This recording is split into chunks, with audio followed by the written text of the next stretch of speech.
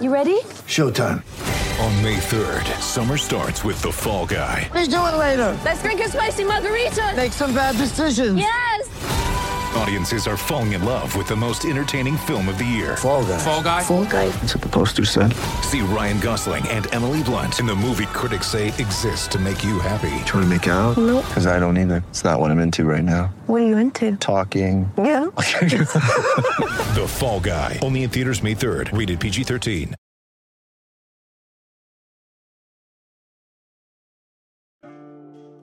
Because I think the purpose of faith is to get human beings to live on a higher plane than the animals in the jungle, and that there's something bigger going on that's bigger than all of us.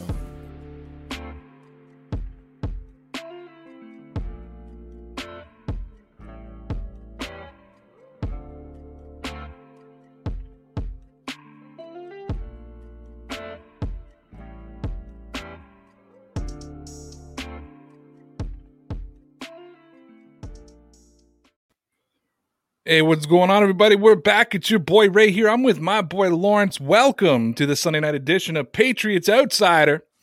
Before we get started, I want to remind everybody to check out our Patreon page over at patreon.com/DPN Sports. Connor and I will be on there recording after our 9 o'clock show tonight. We'll be doing another exclusive live podcast. Well, you guys, it's not live. We record it and put it up, but we're going to be talking about all the Patriots news of the day. You can check that over at patreon.com/DPN Sports. Only $5 a month, man. Hope you guys enjoy it. Make sure you check out our merch shop, and we'll hit the ads for that after. But right now, Lawrence, man, welcome in. You guys always tell us that we are too biased here at Dear Pats Nation, so we bring in Lawrence. He's a Colts fan. He hates the Patriots, but he doesn't hate on the Patriots. So we bring him here to talk stuff. And Lawrence, you're here on a good day because the New England Patriots are trading their right tackle, Marcus Cannon, freeing up an important $6.2 million worth of cap space. Some people think it's around $7 million, but he is a part of the top 51 rule, so there is some penalty into that. But I need to throw this out at you. So they made the trade with the Houston Texans. Basically Marcus Cannon, and then they swapped picks. The Patriots went from the 120th pick to the 109, 158 to 147, 196 to 187. That's a lot of good draft capital moving up in the draft. Let me ask you this. Why would Houston make this move trading for what will be a 33-year-old right tackle by the time the season starts, giving up some of that draft capital when they've already given up a lot of their top capital because of past regimes? Why make this trade with the Patriots when it was pretty much everybody under the sun knew that New England was probably going to release Cannon if they couldn't find a trade suitor? What's in it for Houston? Well, probably because Cannon might actually take up a little bit more money long-term if they had to sign him off the market. So swapping their 4th, 5th, and 6th round picks with New England in order to save up a little bit of money probably is the way to go in their current situation. I like this move by both teams. I really do. I think that I think that with Houston, you could drop Cannon out there at right tackle, and the guy that they already have there, who's not too shabby already, can get moved into right guard, and that really helps them out tremendously, which means they really need to only fill one other position on that offensive line over there. And then, of course, freeing up some cap space in New England, and they're known for being able to churn out offensive linemen anyhow. So, yeah, I think this is a great move. I mean, Cannon opted out last year anyhow, didn't he? He did. And, and he's been putting out his videos. He's been putting in the work and whatnot. I'll tell you, be honest with you, I just found the move surprising because we were all just waiting for Marcus Cannon to be cut. That was just, we've all kind of been sitting around waiting for that moment to happen. So it was a little surprising to me to see Houston pick him up when there was an opportunity to try to pick him up in free agency. I like the move. I think that considering most people believed that he was going to be, sent away for nothing, we all kind of were accepting of that. I mean, he is a part of the Dynasty 2.0, I guess you could call it, as another part of that regime falls. There's only a couple of those guys still available, but as a Patriots fan, I like the move.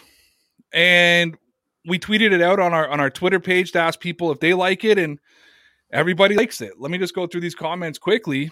Our boy Ted says, yes, I do. Rhino says, yeah. He had no clear role, was a high cost.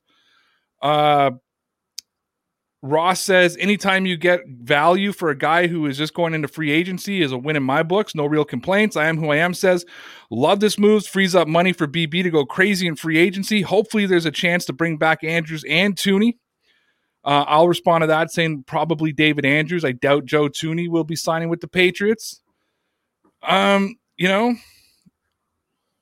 can't read this name because they did it in the Cam Newton writing, but something Flowers says, so I'm inferring that BB will spend straight cash, homie, on some folks out there.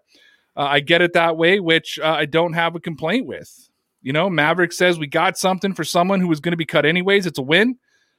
And my guy Malachi Sports Lover said it's chess, not checkers. Jason Sullivan says, love it, as I didn't figure he'd be back, retirement or cut, and that was my thought before the Brown acquisition. And VS3 says, love the move. So it looks like Patriot fans are all on board for it, and I don't see why anybody would have a problem with this move. It just makes total sense for the Patriots, right? Oh, yeah, absolutely. I mean, you're going to be paying this guy his guarantees anyhow, if there is any. Might as well get something out of him. The Texans, obviously, they need offensive line help.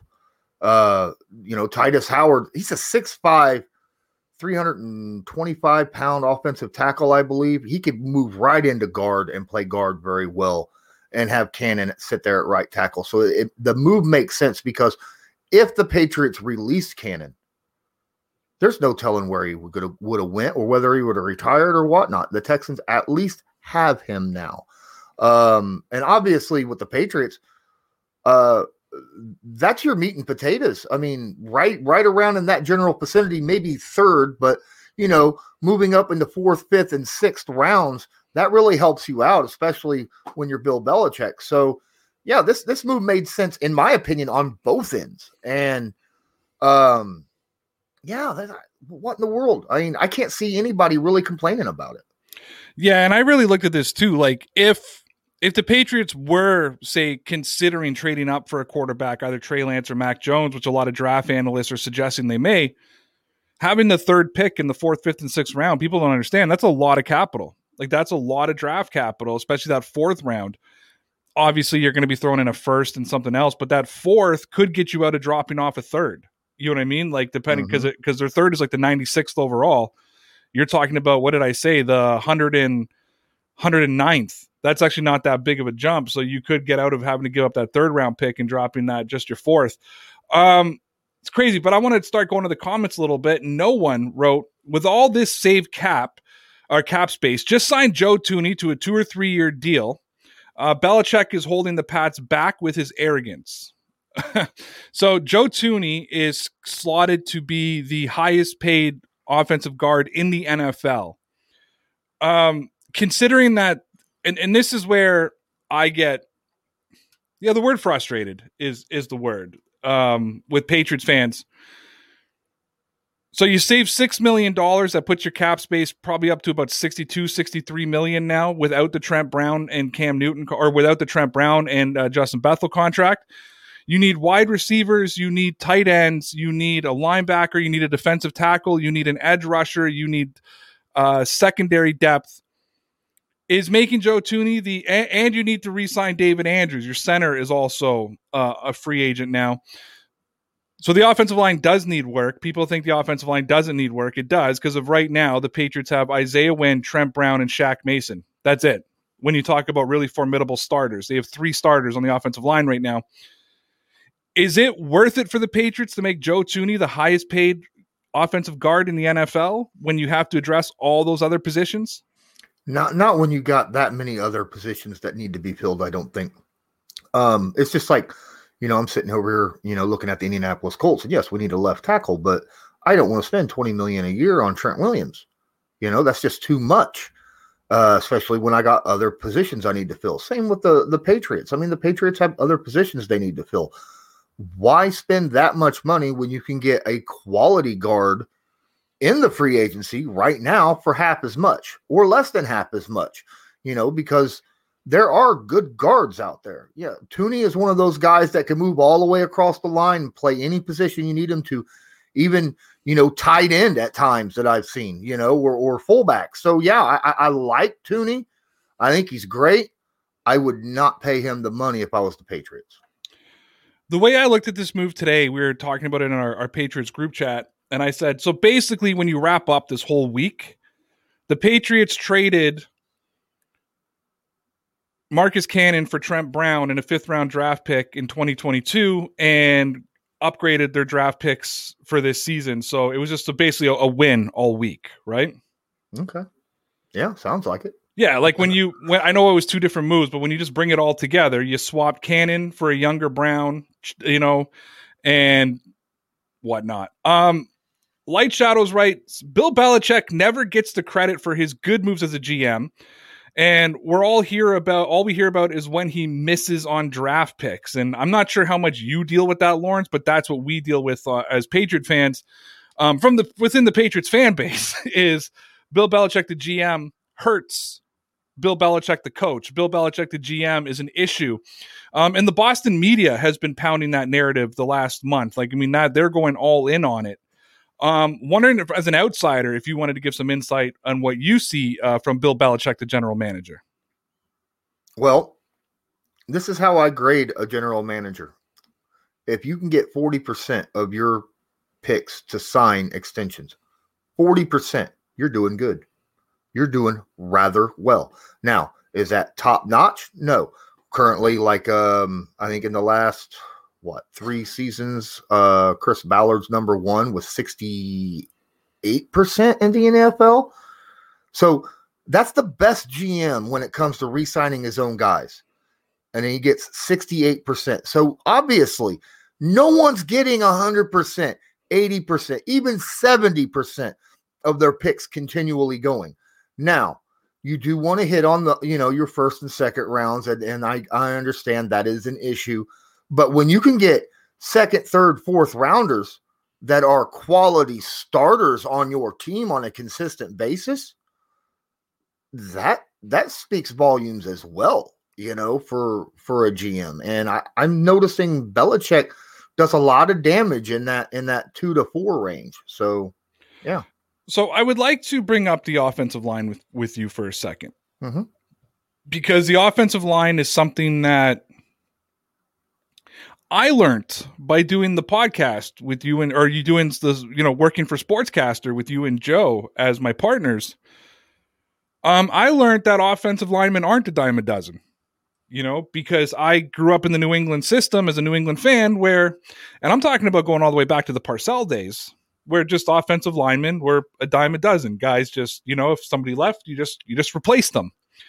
Could you give a little bit of insight about how, because now that we're talking about Bill Belichick, the general manager, because I know people are looking at receivers, they're looking at tight ends, right? And I think he gets too much criticism for tight ends, considering he traded Rob Gronkowski, Aaron Hernandez, and Ben Watson. You know what I mean? But can you talk a little bit about what the Patriots have done at offensive line for so many years? Well, it's about evaluation, right? And not everyone has a specific position groups that they're very good at evaluating, whether they're already in the NFL or they're evaluating college for the draft.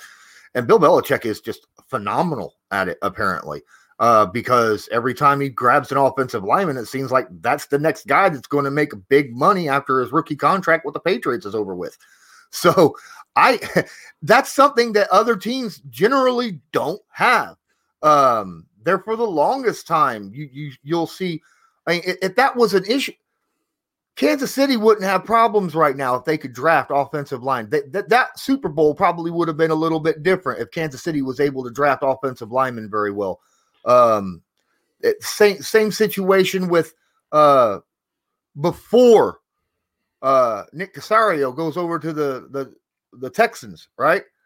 They were awful at getting offensive linemen. The Bears, awful at getting offensive line. There's a lot of teams out there that wishes that their scouting team and GM were good at evaluating offensive linemen and able to get starters out of nowhere, because they know this guy, even though he's not blowing it up, during the combine or something like that, he sees what they're doing very well and knows that they are going to fit his system perfectly, just like a piece in a puzzle. The 2019 season and the Marshall Newhouse experience is now I Just Learned to Live. That's what I refer to that season as. And watching this current year's Super Bowl with the Kansas City Chiefs has given, and then after talking to you and Joe as well this offseason, when you guys were explaining to me that not every team just gets offensive linemen. And I felt really kind of stupid at that point, because to me, they were always just a dime a dozen. Right. Yeah. And I think that when I looked at it, it was like, I kind of turned around and thought, man, we really have taken it for granted. And I think that Patrick Mahomes, let's put it this way, when Patrick Mahomes isn't enough to win you a Super Bowl, right? It shows you how important an offensive line really can be, right? Mm-hmm. Oh, yeah, definitely. Especially when you're going up against a pass rush like what the Tampa Bay Buccaneers had in the Super Bowl. You knew, Patrick Mahomes was going to be running for his life that game. I mean, walking into it, you knew he was going to. We didn't realize that it was going to happen instantaneously on most of the down. As soon as the ball snapped, he's immediately, running and looking over his shoulder. He had no chance. Yes, Tampa's got a good defensive front seven, but that offensive line, obviously, they had a couple starters that were injured in that game. But when it came to the Patriots, they have a couple injuries at the starting position. They just had plug-and-play guys sitting in the back, ready to move up, next man up, do your job situation. But Kansas City don't have that, and most teams don't have that. I'm going to sound like the biggest beggar right now, but I'm not. Ross, can you just try the super chat now? Ross put out a comment the super chat wasn't working. I think I fixed it. It's showing me on chat off.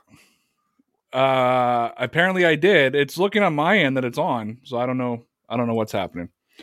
Okay, so this was something I wanted to talk to you, or I was going to talk to Connor about tonight, but since the Marcus Cannon thing came up, I don't know if we're going to be able to get to it. But I threw out a question to our Twitter account threw out a question to Pat's Nation last night that said, agree or disagree, Curtis Samuel is a better fit for the Patriots than Kenny Galladay. And I said, leave a comment, let us know what you think. Now, when I talked about better fit, it's funny because after I wrote it, I wish I would have worded it differently. But everybody kind of got what I was saying anyways. So not just I wasn't just talking about the scheme fit. I was talking about a money fit, when you're going through all that different stuff. And I was a little bit surprised. Almost everybody who responded to it responded that they would rather have Curtis Samuel over Kenny Galladay. I'll just share a couple of the responses. Maybe I won't go through all of them because there was a lot, but it says, agree. The Pats don't usually set the free agency market bar on any position. Galladay will most likely do just that. It's more Belichickian to sign Samuel and someone else for the same total price tag Galladay would fetch. Our boy Ross said, Curtis Samuel is definitely a dual-purpose weapon at 5'11", 195. He seems to be a half wide receiver and half running back. From his film, this 24-year-old shows the ability to go after contested balls and aggressively run after the catch. Truly an interesting option. Lucas says, my Patriot says, money-wise, yes. Skill-wise, no. Michael Pieri says, Samuel, he's multifaceted. Joe agreed. Jason Sullivan says, honestly, I'm not enamored at all with Samuel. So a different one. Galladay I see as a low-end wide receiver 1 or elite wide receiver 2. For reference, I see Will Fuller as a high-end number 2. Samuel I see as Percy Harvin, Swiss Army knife type, not a good receiver. So I'll be interested to see what you have to say about that. And then Maverick said, I could see Amari Rodgers as a similar receiver than Curtis Samuel. I see Rodgers in every Pat's mock, so I'm fine with drafting him. If we miss out on Curtis, I wouldn't mind Galladay, who's a bigger receiver than Myers and Curtis. Just depends on the route plan and going. So you actually did a film room for both these guys for us as well here on Dear Pats Nation. By the way, kudos to you on your Jacoby Myers. It was probably it was one of the most viewed, first of all, since we've done them. We finally hit the 1,000 view mark on them, and everybody really liked it.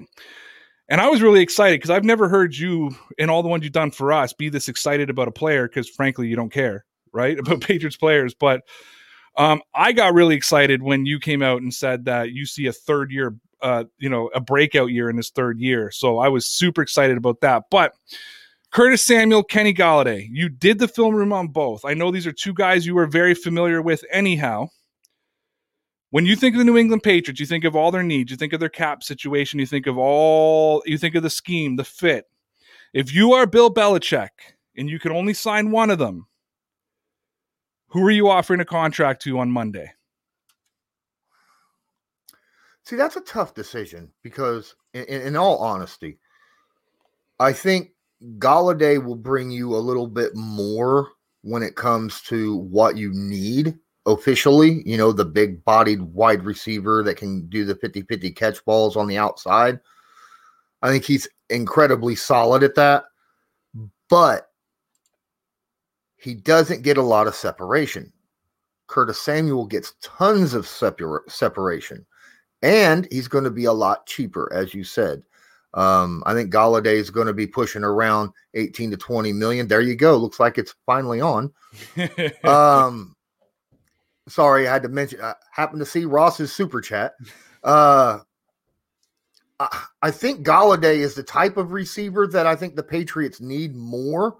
But I think Samuel could come in and make it very difficult for other teams to zone in on your other receivers on the Patriots to really lock down, especially the one that I did the film room on, as you were mentioning. Samuel makes more sense cap-wise, by far. So when you compare Curtis Samuel and Jacoby Myers, and I know two different wide receivers, two different things, do you see them being a good contrast together if he were to go after Curtis Samuel? Like, are those two guys because what we saw too is, I don't know if you saw this in the film, but as you get deeper into the season, teams started figuring out, okay, we need to take away Jacoby Myers, right? And his production dropped significantly, not to his own fault, but you could see they were like, okay, he's their only real offensive threat. So we need to take him away. Outside of our run game, obviously, we need to take him away. Can Curtis Samuel give him that separation, or do they need to get like that big tight end as well to really have like a three-headed monster coming off the line? Oh my goodness. If you can get another tight end to go along with Samuel, that'd be amazing. I think Samuel's that guy actually that can clear out the middle of the field though at a slot position and help Myers be more one-on-one rather than double team over and under. So I think Samuel would be great at doing that, especially if they're playing the same side of the field. But a tight end, another tight end, no matter who it is, as long as they're a decent receiving tight end that can stretch the middle of the field a little bit. I don't care if it's Rudolph. I don't care if it's Ertz, whoever it is that you're looking at. I think that would be a good addition as well. They're now saying that the Eagles are looking for a third or a fourth for Zach Ertz. Yeah, they wanted 2 firsts for Carson Wentz too. Oh, doesn't a third or a fourth, like a fourth round? No, you think less than a fourth for Ertz, eh? I'm overvaluing him because of his age and his performance last year. Drops his, in my opinion, his worth dramatically. I think you'll be lucky to get a fifth out of him. Really? Mm-hmm. I wouldn't be surprised if someone ends up. I would not be surprised if he's traded in the before the draft for a 6th round pick. Okay, so I'm not sure if you watched my stream last. Actually, let me get to the super chat here. Sorry, I try to get them as they come in so we don't miss them. Ross, when's the new logo going on a hoodie? Soon. I promise you. I got a bunch of things. I promise. I have a hoodie I need to make specially for, or I need a shirt I have to make specially for Tia, who I promised I'd make the shirt. I haven't got around to it yet. We'll get it on soon. I also got I've got a lot of requests for vegan beef soup on a shirt. So we're trying to determine whether or not we want vegan beef soup on it, but we're getting there. It'll get there. It'll be on sweatshirts, hoodies, mugs, all that. I might buy the vegan beef soup hoodie. I love it. That was so darn funny. It's become a thing. It's always amazing to me what becomes a catchphrase on this, like, dude, trust me is a catchphrase here. Like, it's right in my Twitter handle now. Like, no sources, dude, trust me. And sorry, guys, I also will be doing this every single stream and show from now on. This is your daily reminder that football is a game. Football is entertainment. Football is, dare I say, fun. Don't take it too serious. I like to put out those daily reminders. So I put out a thing yesterday, or I did a show yesterday. I'm going to assume you didn't watch because I assume nobody watches my show. Okay. I know you do. You're actually a big supporter of the show, so I appreciate that. But ESPN put out their mock free agency. And, the Patriots won free agency if everything, the way they put it out. But a part of me is wondering, like, it also works when you take salary cap out of it and that kind of thing. But they predicted that the Patriots are going to sign Kenny Golladay, Jonnu Smith, and Yannick. You can say the last name for me because you know what. Ngakoue. Ngakoue and Yannick Ngakoue. They're predicting the Patriots sign all three. How do the Patriots pay for all three of those guys? Do you see any world where that this actually comes to fruition? 12, 24, 37 million a year is what I'm seeing right there out of those three guys. 37 million a year. Mm-hmm. And Yannick, I could see being put on a very one of those contracts where it'd be like, we'll give you 10 mil and then we're going to throw in like $5 million worth of incentives. You know what I mean? Make sure you get over 10 sacks. Make sure that, this and that and tackle wise and Pro Bowl honors, things of that nature. Jonnu Smith is, dude, seriously, that would be a massive, that right there, that free agency would be massive for New England. That'd be great. Oh my goodness. Yeah. We've seen a lot of links to Hunter Henry, like that's, and I still think he's going to re-sign with the Chargers, to be honest with you, even though they didn't franchise him. I still think that's going to happen. But I've seen a lot of the links to Hunter Henry, but a lot of the fan base has been just pounding their chest for Jonnu Smith, even over Hunter Henry.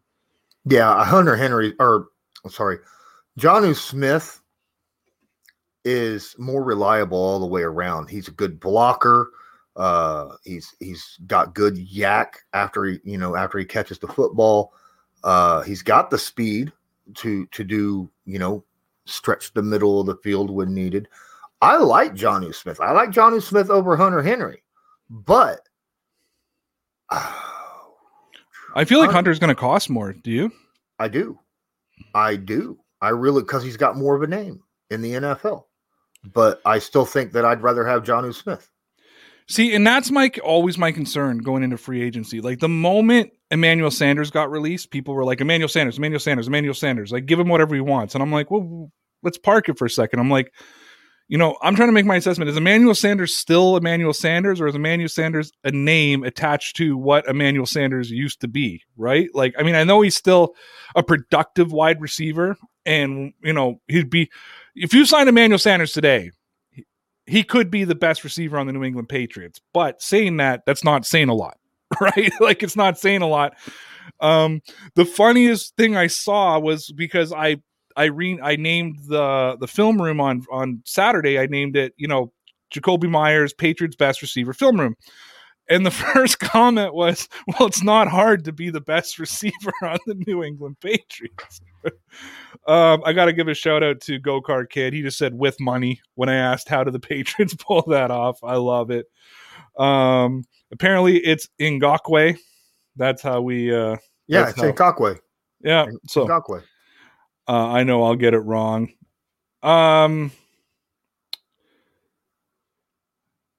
Trying to find another comment here.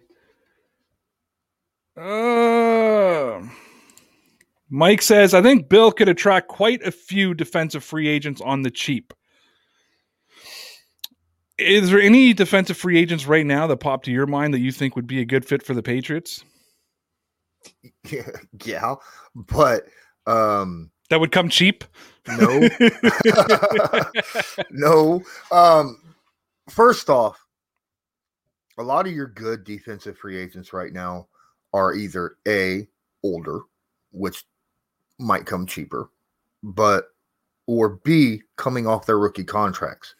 If they're coming off their rookie contracts, they are not going to come cheap. They're going to want their first big payday, especially guys like, let's say, Anthony Walker Jr. He was a 5th round pick. He made hardly jack or squat. You know what I'm talking about. They're lucky to make $1 million over the course of their first 4 years of their rookie contract. And then they have a name for themselves for their play for the first 4 years. They're looking for a payday, that first contract. So guys coming off their, rookie contract generally are not going to come cheap. Guys who have already had the best time to get somebody on a cheap are guys that they're off their second contract, guys that have already gotten that big payday, but are still young enough to realize, you know what, I could get one more payday, one more good contract, but I want to sign with a team that I have a shot at doing something in the postseason with. So I don't see a whole lot of 28, 29-year-old defensive free agents. Most of them are in that 25, 26 or the 32 plus, like Sherman and guys like that. So, but obviously you don't need a Sherman, but.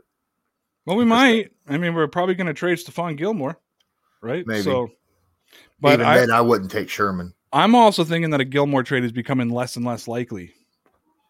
Mainly because A, the contract is an issue because he wants a new one, but B, there's a lot of people concerned about that injury, about that quad. There's a lot of people that's apparently, like I'm saying, it's getting difficult to navigate Boston media right now because it's becoming more toxic than usual. Like it's even the good guys are like Mike Reese, like the only one left, him and Jeff Howe, who aren't just completely full of toxicity right now. So Logan Baker asks, is Corey Davis still an option? Now, I'm going to let you talk to Corey Davis, but I need to make a point here. I would love to talk to Corey Davis. Can you get him on the phone for me? Talk on, Corey Davis. But I need to make a point here. Okay. I was the biggest Corey Davis fanboy heading into January. I came out and made an entire half an hour video all by myself about how I want Corey Davis. I talked about calling Bill Belichick on Snapface and InstaChat, to tell him Corey Davis is the man. And then I brought an Indianapolis Colts fan onto the channel. He's sitting right over there. And I asked him to do a film room for me, all excited that he was going to say, Ray, you're absolutely right. Here's Corey Davis. And I walked away so disheartened after that film room. So disheartened. And I'm going to let you talk about some of the issues with Corey Davis, especially around his cuts and stuff. But I walked away very, very disheartened about Corey Davis, and Curtis Samuel became my go-to after that. Look, I'm not going to say Corey Davis is trash. There's a lot of good stuff about Corey Davis. He's got good speed. He's got good hands. He's a willing blocker. I think he could stretch a defense like nobody's business. But let's just face it. He's going to have issues getting open if you don't have a true number one opposite of him, because of the simple fact that he doesn't know how to adjust his speed when he makes his turn. Kind of similar with the Jacoby Myers situation, only 10 times worse. Okay. I noticed that Jacoby was working on it as the season progressed. Corey Davis has been in the league long enough. He should know how to make those speed cuts. And if you don't make those speed cuts properly, you end up not only taking yourself out of the equation when it comes to your route for the quarterback to throw to you, you end up taking another guy or two out, that's out there at the reception option. You showed a couple of examples where he almost had a head-on collision with his own receiver. Mm-hmm. One you showed, and he took like an 8-yard cut. It was disgusting, like an 8-yard cut. And you're explaining that, 2-3 yards at the most, like 3 is high. Like it should be a 1 to 2 yard cut. He took an 8-yard cut trying to come across. And even on his most brilliant plays, and you wouldn't point it out, you could still see he couldn't plant his foot. Now, I don't know if that could be an issue that he had last year. Maybe he rolled his ankle and before the season started and it never healed up properly, so he wasn't able to make those cuts. That's just what I saw in the film, and I have to go by what I see, and that's what I saw. Now, don't get me wrong. He is a fearless receiver. The man will go in between 3 defenders to catch a football and come down with it. He will do that. I was amazed at that fact. But good Lord, man, if you can't cut proper, you're hurting the entire team. So, yeah, I'm a little worried about that. Is there also a concern about signing a guy who's coming off a career year, who the team had decided prior to that they weren't going to pick up his 5th round option? And even if it's not for huge money, if you're making a long-term investment, you're starting to talk dead cap. My fear with Corey Davis, after thinking about it, after watching your film room, was this guy could become dead weight very quickly. Yeah, it's the same situation. If a guy is underperforming his first 3 years, and then all of a sudden he starts to explode on your offense or defense or whatever it is that he's playing. For instance, him at wide receiver. You don't just look at his performance. You look at other things on the team that might have helped him play better. And the simple fact of the matter is he had A.J. Brown opposite of him, and teams were scared to death of A.J. Brown, especially after his rookie season. So, he got and Corey Davis was no longer getting those double looks, on defenses. A.J. Brown was. So Corey was able to really light it up because easy single coverage. Generally, if it was man-to-man, he wasn't drawing their number 1 corner. He was drawing the number 2 corner. So there is multiple things to look at when it comes to Corey Davis. Could he have gotten legitimately that much better? Maybe. But I generally don't hang a hat on the 4th year of a player. Usually you see that kind of a jump in their 2nd or 3rd year. Shout out to Ross, thank you for the super chat. Says, everyone wish Law Dog, that's Lawrence, luck on his job interview. I don't think it's an interview, but I know you can't talk about it publicly. I know something you guys don't, but it's a huge opportunity. I know I'm excited for you, and I hope that everything works out. Trust me, it's ain't an interview. They're hoping that Lawrence makes a decision that's best for them. So, but good luck and congratulations, no matter which way it goes. Congratulations on the opportunity. So envious and jealous of you. I don't know about all that. I am. It is a great opportunity, and I hope that my circumstances allow me to take this opportunity. But I worked for Sportscaster too. Damn it.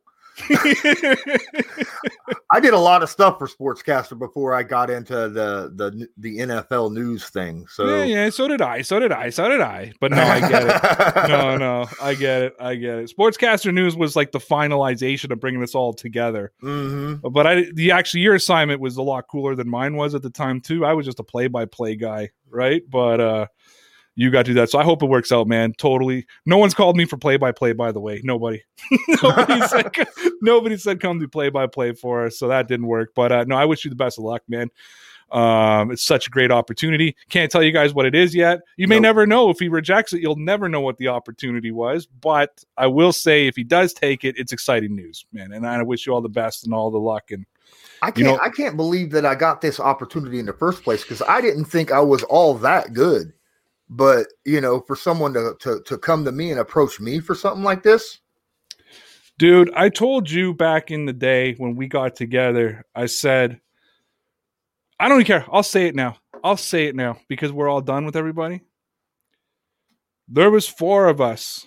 And I said, without the 4 of us, Sportscaster is dead. You know what I mean? I meant it when I said it, right? Mm-hmm. And you and I are 2. I'm not going to say the other 2 so everybody else can assume it's them. You know what I mean? But there was 4 of us on that 10-man team in general. You know what I mean? And that from an entertainment standpoint, from a knowledge standpoint, I'll toot my own horn. I don't care. But I'll toot it for you, man. You deserve this opportunity. Like I said, I'm envious. I'm jealous. I want to know where my opportunity. No, I really. You am have almost happy for 10K subscribers. You're good, man. Yeah, I know, but just get to your 20 and 50K subscribers. I love YouTube, but I need that ego stroke.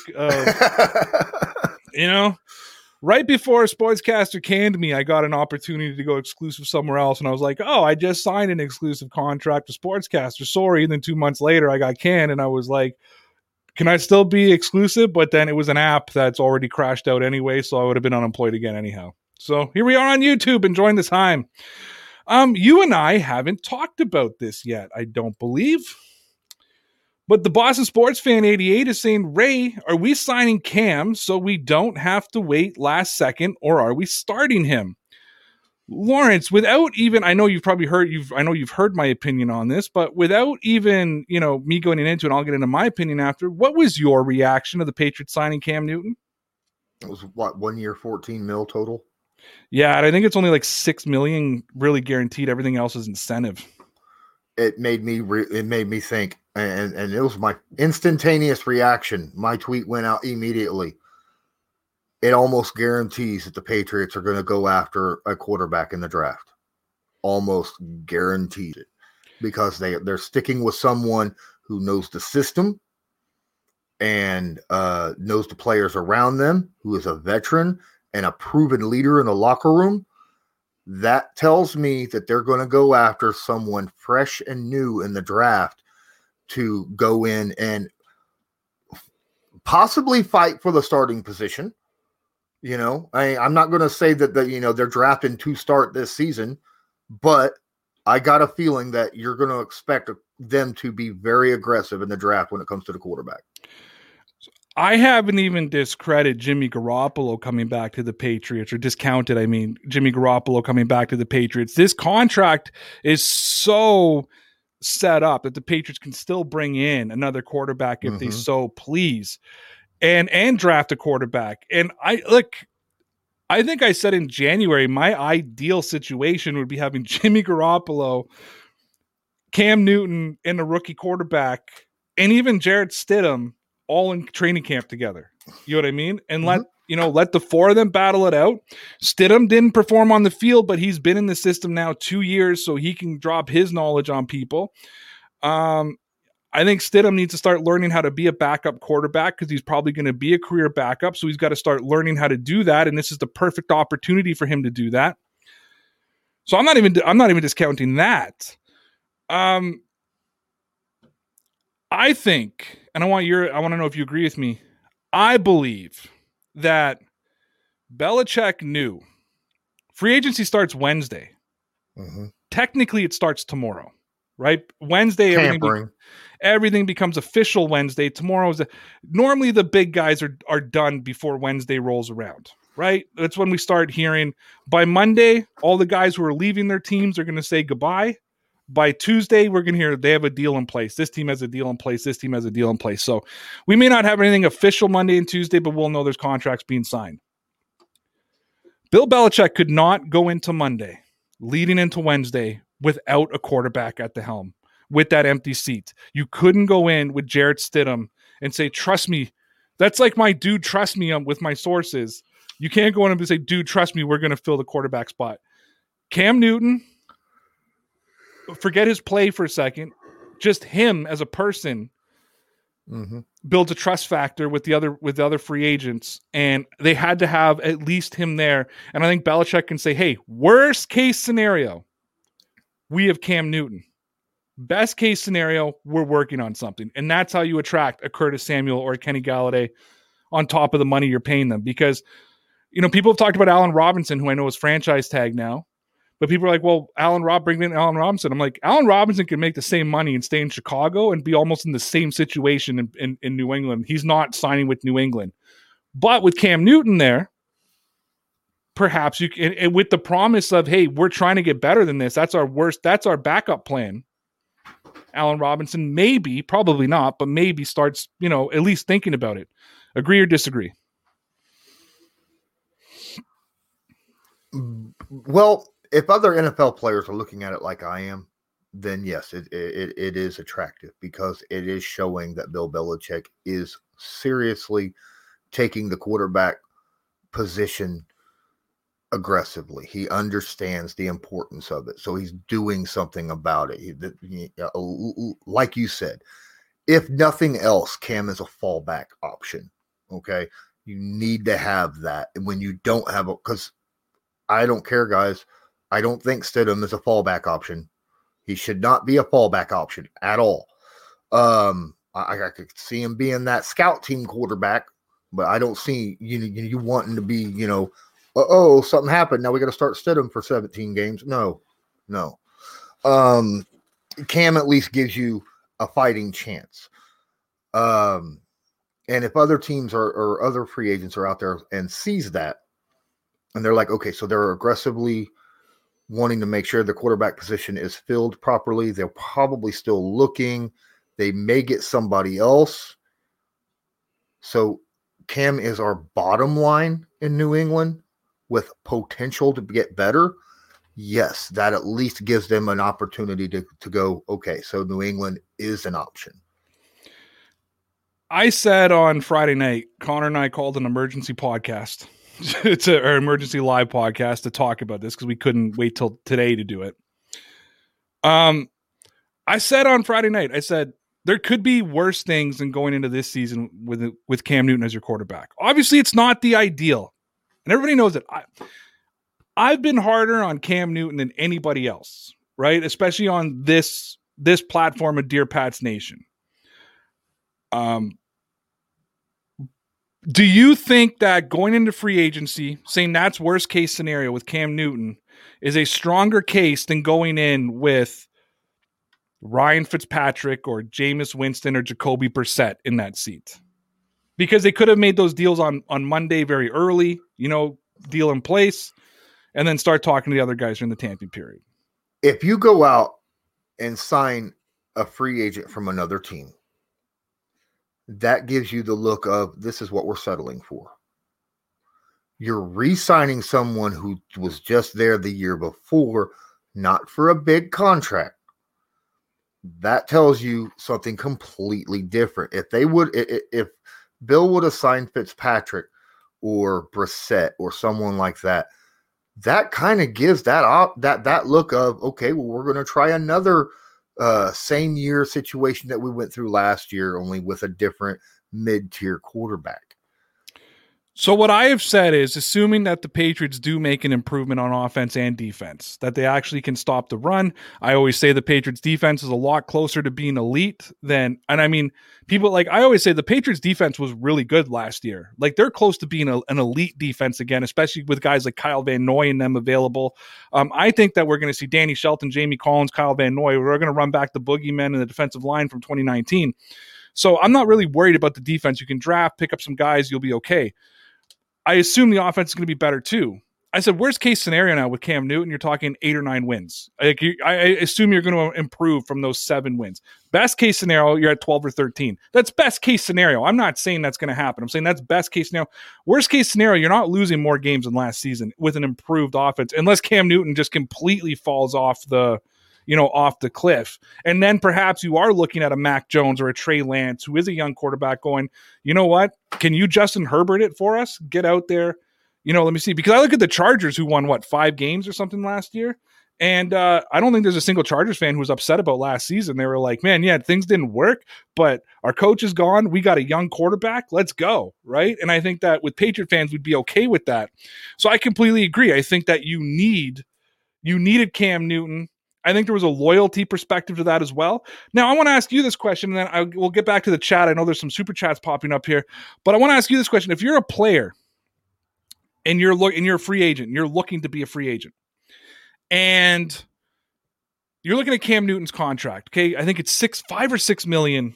You know what I mean? I think there's only like 3.5 guaranteed. Then he's got roster bonuses. So say 6 million.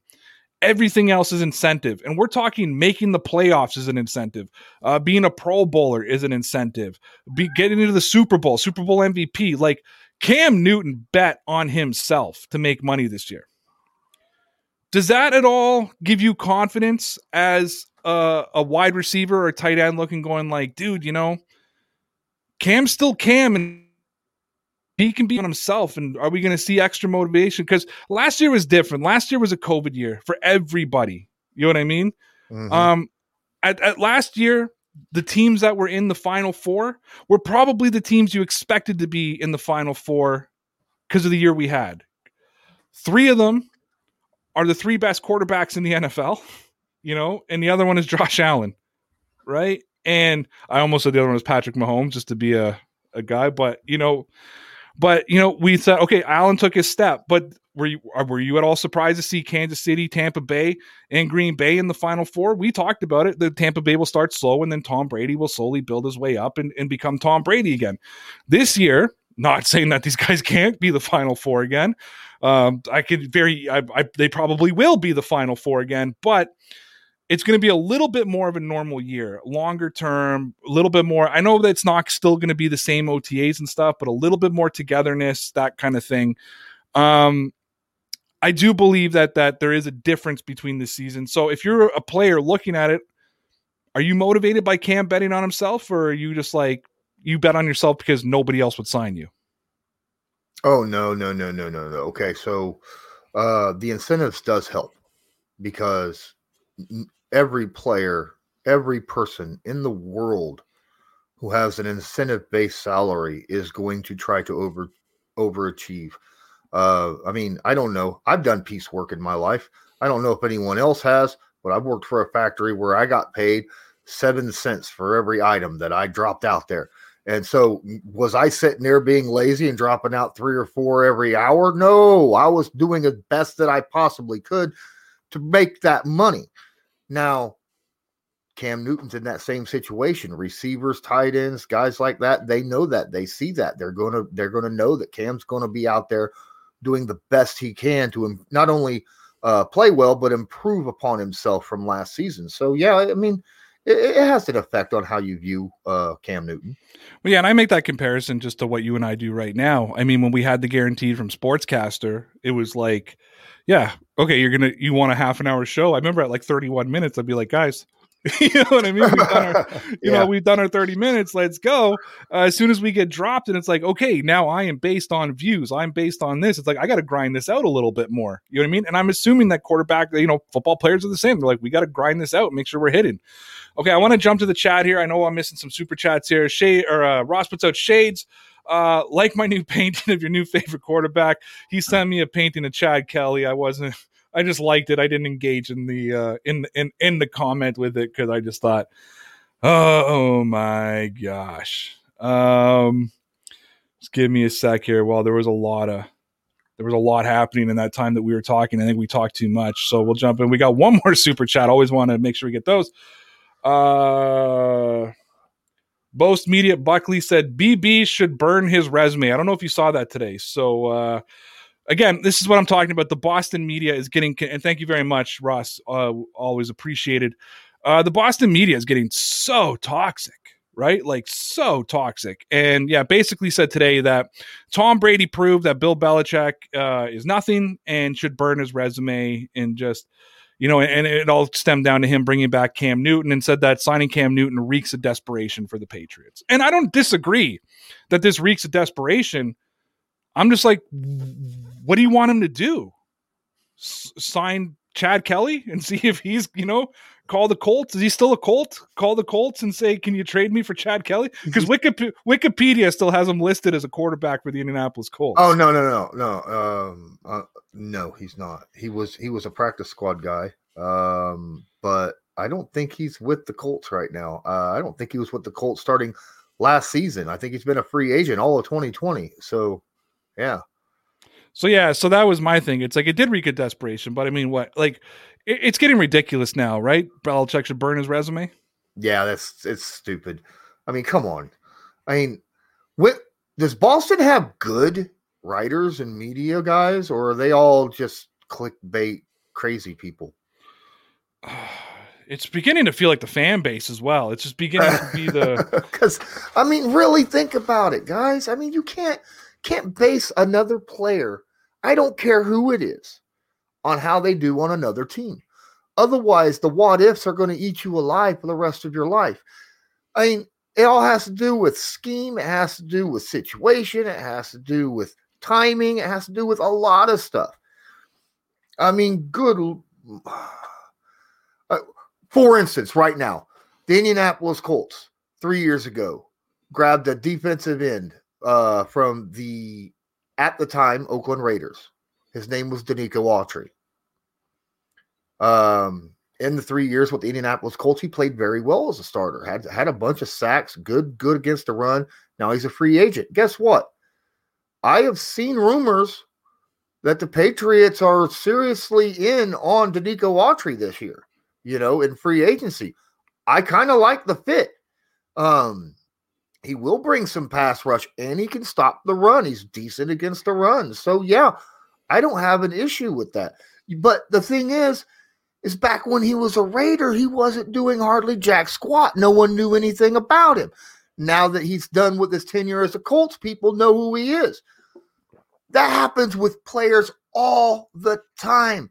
You can't take what Tom Brady did with Tampa Bay and throw it in New England's face. It's just not right. And it has no bearing on what New England did last year.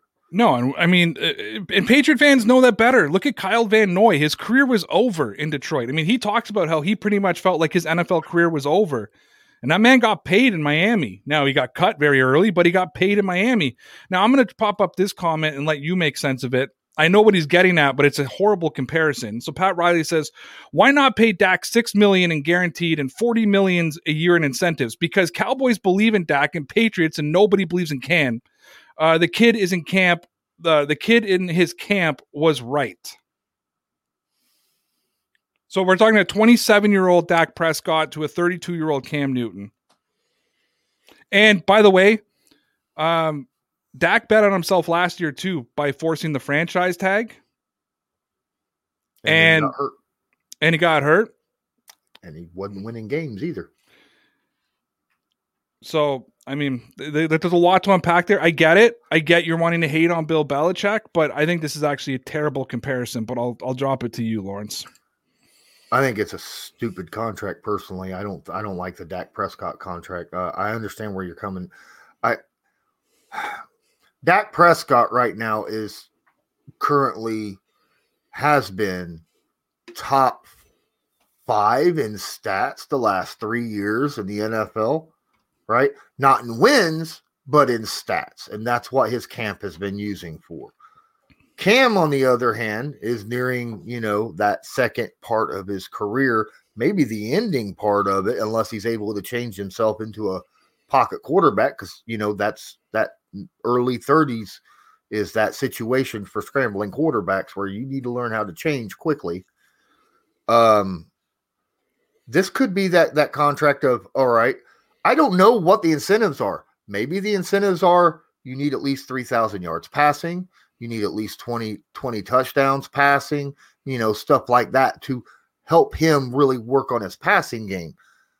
I don't know. But going from one quarterback or any player's contract to another player's contract is ridiculous because, again, the situations are different. And I'm not even saying I believe in Cam Newton. You know what I mean? Like I said, I've been the biggest Cam Newton hater on the Dear Pats Nation channel. I'm not even saying I believe in Cam. I just don't like those kind of comparisons, right? Like, I can tell you that Cam brought a team to a Super Bowl. Dak Prescott hasn't. Well, and it's funny because as fans, not just the Patriots fan base, all fan bases, it's funny how sometimes, like I always say, stats can be manipulated, arguments can be manipulated, all that kind of thing, right? I bet you in this situation, well, wins won't matter, right? But then as soon as someone says Tom Brady's not the GOAT, you go 7 Super Bowl championships, right? Well, if wins don't matter, then those wins don't matter. Or do they matter? Right? Like, and we go through that all the time where we always change the bar of the argument of what's relevant and what's irrelevant in an argument. Yeah, look, I'm going to say this. Phillip Rivers in my mind is a Hall of Famer. Okay. But I am going to say that Phillip Rivers probably had one of the more disappointing careers ever, and some of it is his fault. Where he wasn't able to elevate his team to that next level. Whereas people are going to hate to hear this, on 2 separate occasions, Eli was. Eli on 2 separate occasions raised his game, got to the Super Bowl. And sometimes that's all you have to do is get to the Super Bowl.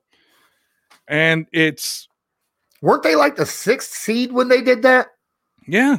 Got to the Super Bowl, raised his game for 3 games. That's all you need, right? So it all goes down, and to me, it always, I had a Cowboys fan argue with me once. Him and I got this heated argument. I know we got to wrap this up because I got to go rest for the 9 o'clock, but we had this heated argument because he was trying to tell me that Tony Romo was like one of their top 3 quarterbacks of all time. And I was like, not a chance. It's Tony Romo. One of your top 3 of all time. And we start going through the list of quarterbacks but then he starts Staubach, but he starts showing stats, right? And it's why Tony Romo was always one of the best fantasy picks in the world, because in fantasy, wins don't matter.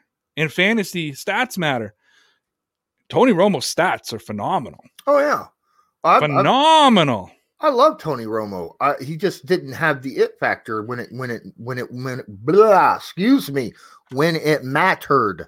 Well, and a couple of his former teammates have said that as well. Like when he is, on TV, when he's doing the caller now and he's calling the plays, they're like, Tony could always do that. He just didn't know how to execute them. Mm-hmm. Want to hit the super chat here. King Cato says, I would take Cleveland Belichick over most of his replacement options. Hey, you know what? If you actually look at Cleveland Belichick, it wasn't as bad as people like to make it out to be. He had them on track of going forward. Cato, again, thank you so much. Says the 2 Eli Super Bowls, was it him or was it Coughlin beating Brady? Again, some of it is him, right? We always try to discredit people. Was it Belichick or Brady? Was it Eli or Coughlin? At the end of the day, the guys on the field got to execute, right? I'm sorry, man. That play that Eli did, getting out of all those, like the entire defensive line that blitzed him, should have been sacked. Somehow was able to get out of it, and then off his back foot, throw that heaving ball downfield. Everyone says, great catch. Oh, my God, amazing, mean catch. But what Eli did in that situation, yeah, that was Eli making that happen. He stepped his game up, as you said, when it mattered most. So I see a lot of people saying it was the Giants defense. The Giants got carried by the defense. Mm-hmm. Does that mean that Super Bowl 53, Brady was carried by the defense? I'm not going to post in this because I said this once already and I got chewed for it for about a week. Did you? Yeah. I'm not even trying to be, I'm making the comparison, right? Because I don't think so. I thought that Brady, what Brady did against Kansas City offensively is what got them to the Super Bowl on the back of Sony Michel, by the way, guys, who just, had an unbelievable postseason. But again, but that's the argument, right? Well, no, it couldn't have been the defense helping Brady, but Eli only got there because of the defense. And look, it's an argument I'm never going to win. Fan is short for fanatic, and I accept that. And I'm trying to wrap up the show and people are just dropping this all the time. James says, I don't understand all the hate that Bill gets. Name one coach that has won without great players. How many Super Bowl wins did Shula have with Marino? And I say this all the time. Phil Jackson, like go through the whole list of winners. You have great players somewhere, whether it's on the offensive side, the defensive side. Great players make great coaches. Great coaches make great players. Together, they form something that becomes special. Does it not? Like, is Bruce Arians a bad coach? No, he's a really good coach, on the borderline of being a great coach and putting them together. Andy Reid didn't win a Super Bowl till he got Patrick Mahomes, right? Well, some of these great coaches out there, they're great because they can bring the best out of the players that they have. So, when you're looking at Bill Belichick, he was able to bring the best out of a lot of players, not just Tom Brady. I mean, there was a lot of players out there. It took a lot of players to win all those Super Bowls that New England got. It wasn't just Tom Brady that did that. He was a big part of it. Yes. He was a monster part of it. Mm-hmm. And I think that's the problem. There's too many people that say it was like that think it was all Tom Brady. And it wasn't. There was moments that it was Tom Brady. There was moments that it was Adam Vinatieri. There was moments that it was the defense. There was moments that it was, if Dante Hightower doesn't tackle Marshawn Lynch, the Patriots don't win the Super Bowl. If Malcolm Butler the next play doesn't intercept Russell Wilson, the Patriots don't win the Super Bowl. If the defense didn't crack down in the second half, that 21-point comeback would never happen. If Hightower doesn't force that fumble against Matt Ryan, it definitely doesn't happen. If you think about the Julio Jones catch and then the sack by Trey Flowers in the holding call against Long, that being said, if Brady's not completing those passes, they don't win the Super Bowl. If Edelman doesn't make the Edelman catch, they don't win the Super Bowl. It takes 52 players, or at the very least, 22 players, 11 on offense, 11 on defense. And I know there's special teams. Don't make me do the math right now. But if it's not all those different things, if you go back to Super Bowl 53, I was trying to make an argument that the punter should have been considered for Super Bowl MVP because in a tight game, the field position he was making Jared Goff with was awful because he was punting so well. You know what I mean? Like it's, I remember, if you listen to that mic'd up moment, little things that we don't think about as fans sometimes. The roof was open for a flyover. And Belichick was asking, when's it going to be closed? And they said, well, it should be closed before kickoff. And he goes, well, there's a wind factor now. And I'm like, it's the opening kickoff. You know what I mean? But it's like, he's worried about the wind on the opening kickoff of the game and the opening drive of the game, whereas it's going to close up and go away. So this is why I love the NFL and football in general, because it is a team sport. It is the ultimate team sport. You have a ton of players out there all having to do their jobs. Some people have very important jobs in that group setting. Obviously, the quarterback has a very good, important job in that setting. But without the other guys of the team, he ain't doing jack. I mean, that's just all there is to it. So I think the Super Bowl this year proved that with Patrick Mahomes. Mm-hmm. Exactly. I'm just going to disagree with Snap Time. He says it wasn't Eli or Coughlin. It was David Tyree. And I get what you're saying. That was one Super Bowl. That was also the same Giants defense, though, that stopped the, first of all, undefeated Patriots and the hottest offense in the NFL, record-setting offense to 14 points. So it had a little bit to do with Coughlin. Ross just says, I learned FC Bayern shades. We're going to have a big FIFA standoff. So he's just getting in the shots. Law, love your analysis. Ray, see you again at 9. Thank you very much, Mike. I appreciate that. And with that being said, we appreciate all of y'all. Hit that like button, subscribe. I never say that. I always forget. Guys, make sure you go check out Lawrence. Lawrence, I'll take this opportunity. Let the people. This is one of our highest. We got 231 concurrent viewers right now. We hit up to 270 today. Let the 230 people currently watching us and the people who will watch after, let them know where they can find you. You can find me on Twitter at Colts_Law. Same with Instagram. I have also a Colts Law page on Facebook and On YouTube, I have my own YouTube channel, has over 1,000 subs now. Actually, I'm about 1050 now. It's Lawrence Owen right here. Lawrence Owen, that's the name of the channel.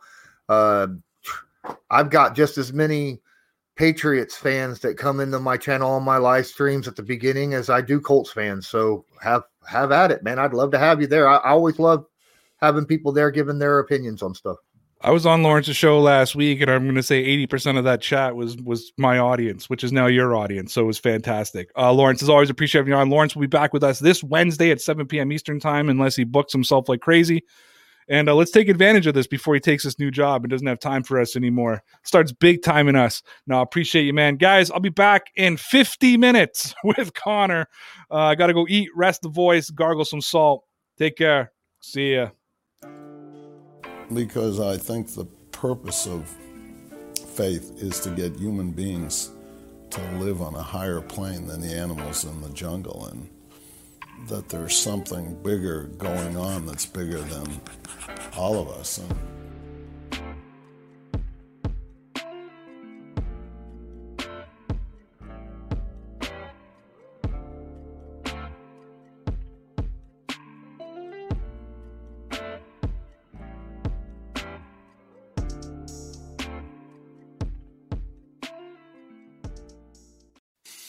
I'm Matt Kundle, host of the Sound Off Podcast, the show about podcast and broadcast.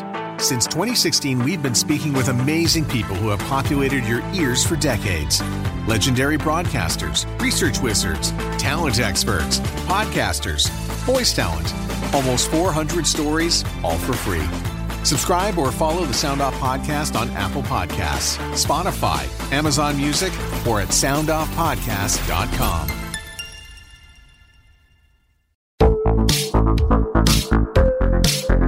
Hi, I'm Connie Thiessen, the host of Broadcast Dialogue, the podcast. We focus on Canada and the challenges facing Canadian radio and TV, as well as highlighting those moving the industry forward from podcasting and streaming to new broadcast tech.